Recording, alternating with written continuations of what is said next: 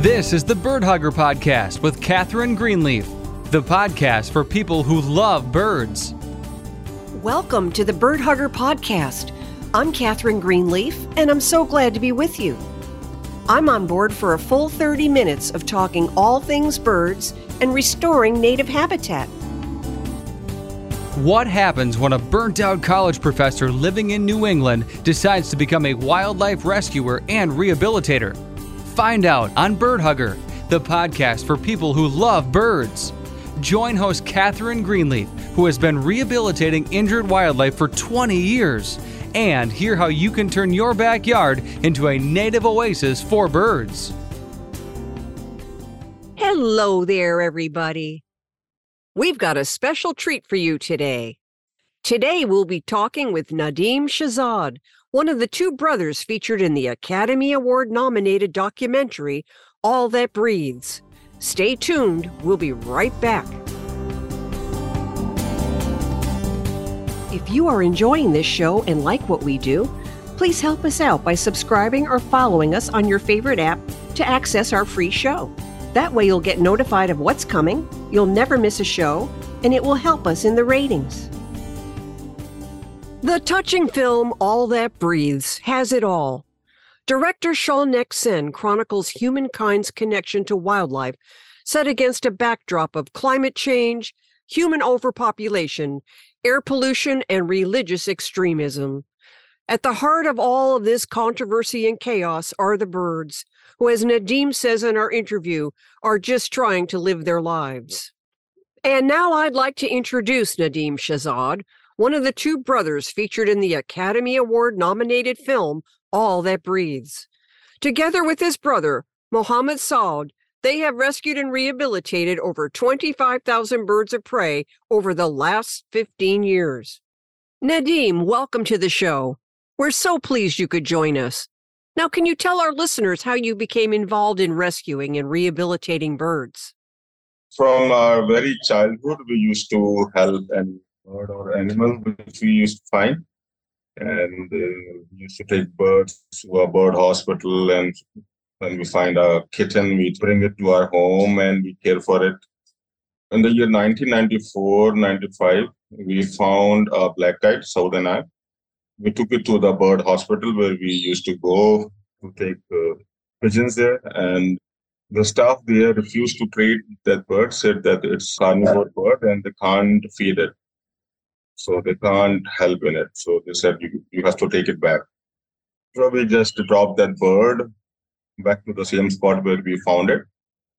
And when the time goes by and we used to see a lot of black kites on the streets, and nobody used to take care of them, and they were just lying on the road. And the year 2003, when we found a black kite with a wounded wing again, so we're planning to just ignore it. But something changed in our mind, and we said, why don't we take it to our house? It doesn't have any place to go. So we took it to our home, and we called the veterinarian. He came to our house and treated the bird. And after a few days, we got another one. And after a few days, we got another one. And we put them on the same rooftop. And we built a fence, a high fence around the walls of a rooftop so that no bird will be able to jump off without being flying off. If the bird is capable of flying to a certain height, it can fly out, because we don't have a topping at the one section of the bird enclosure. So if a bird is fixed and it's able to fly, then it can go. So this whole thing started from the year 2003, one bird at a time. And we never thought that it would grow something big like this, what we have today. Wow, that's amazing. So now, can you tell our listeners about the black kite, a little bit about its biology and behavior? So in the background, you must be hearing a lot of bird calls. They are young black kites, which are under care at our center. The young ones, they are very active, and right now there's something going on among themselves, and they are just pushing around each other. This kind of situation, they become very vocal, and they just yell at each other. Since we have many of them in our clinic, so it kind of makes them uncomfortable too close to many birds of their own type, which is goes against the nature of these birds. They are kind of lone birds, and they do not flock. They only seen in flocks when they are waiting for food in urban environment. If you go to some forest or jungle, you won't see a flock of black kites. This is what how they just adapting to the urban ecology. So it's a medium-sized raptor. And in US, you have a red tail hawk. It's about the same size.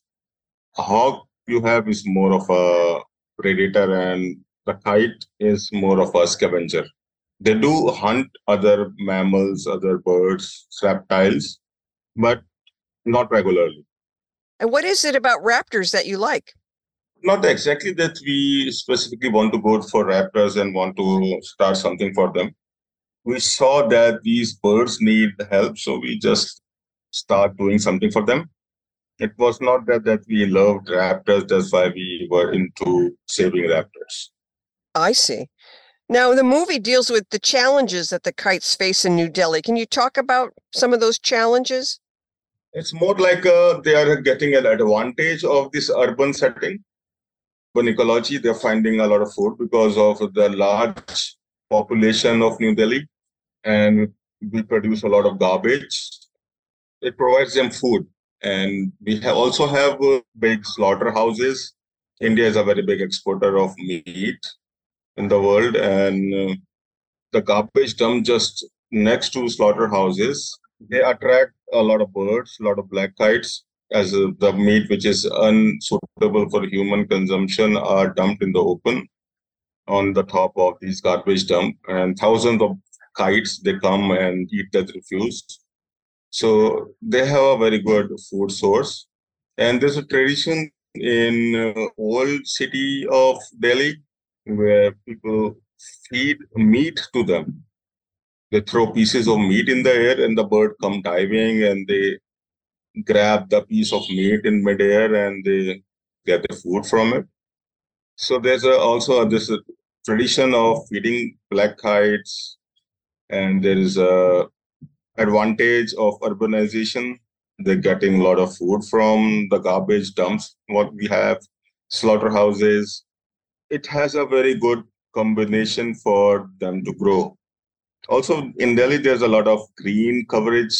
We have a lot of trees in some specific protected woodlands. So they have a very good nesting space also.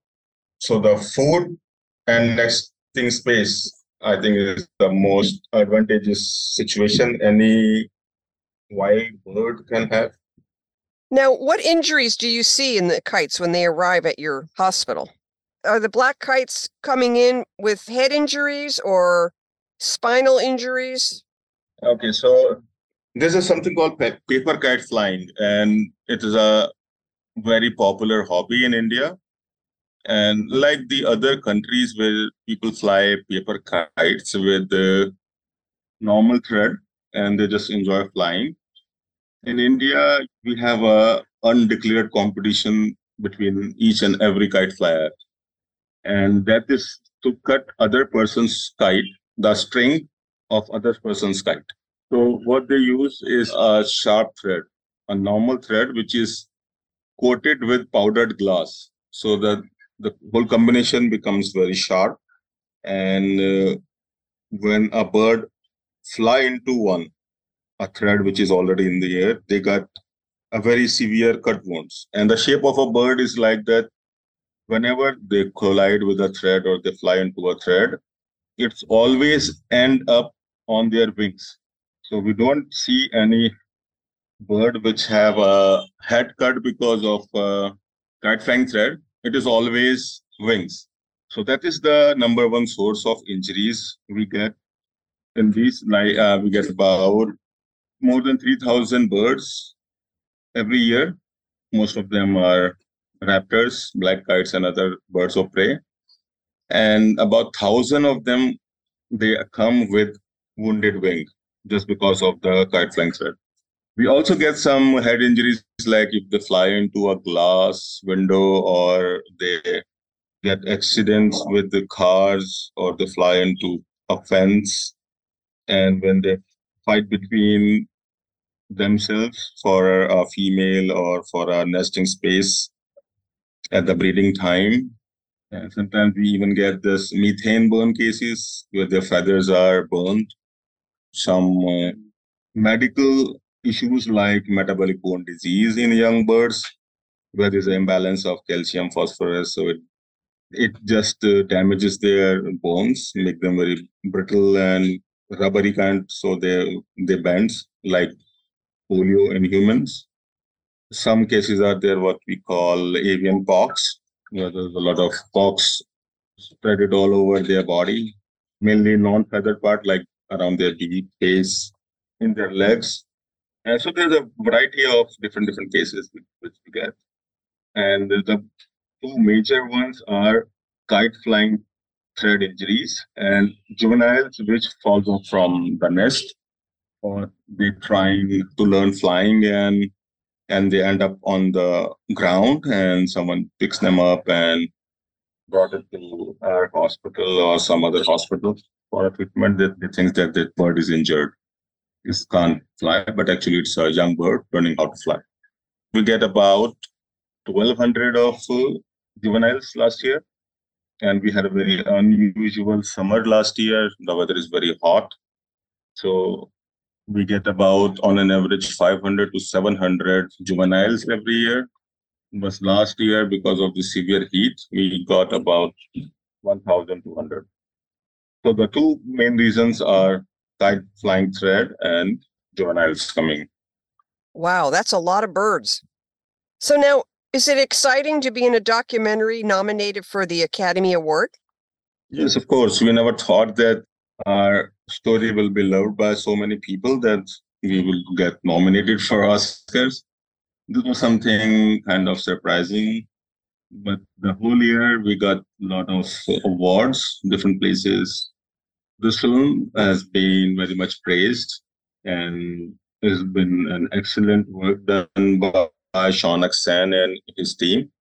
The cinematographers, the sound person, the producer, Aman, Teddy, and everyone who was behind this amazing work, which just got us at the Oscars in the end. Right. Now, what would you say about film reviewers who are saying that the documentary is transcendent and almost spiritual? By that, I don't mean religious, but I do mean spiritual.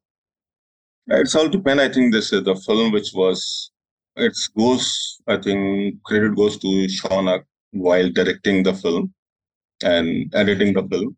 He was into like the film should be poetic, something like that people should get immersed into it. Like when Saud and Saleh talks about a nuclear war, it feels like that you are sitting with them in the same room and watching them talking. Even this whole wildlife life thing around in the city is not just focusing on us. It was also how in Delhi, where you have so much pollution, so much population, so much waste issue, a lot of garbage, but the life still goes on. And you see a lot of animals, you can see just they're just popping from every possible place and they're trying to live their lives. I think that is something which made this film a complete package with all the story, all the direction, cinematography, sound, editing, everything made this film as unique as what it is right now. Right. Now, will you be at the Academy Awards ceremony on Sunday? Yes, we are leaving on Thursday night. Me, Saud, and Saleh, all three will be going to this Academy Awards ceremony. That's very exciting. Yes, it is. As we wrap up here, I just wanted to say that people like myself in the wildlife rehabilitation profession are very, very excited for you and everyone involved in the film. We have our fingers crossed that you will win. Thank you so much. I'd like to thank Nadeem Shahzad for joining us today. We wish you and the film the best of luck, and we hope you win the Academy Award for Best Documentary. Join Americans everywhere in the 1/3 for the Birds movement. Dedicate the back third of your yard to birds and other wildlife. Make this area a quiet zone with no leaf blowers or lawnmowers. Plant native trees and shrubs so birds have plenty of insects to eat. Create a safe haven for birds to nest and raise their young. You will be rewarded with many hours of bird-watching fun. For more information on 1/3 for the Birds, go to the Bird Hugger page on Facebook.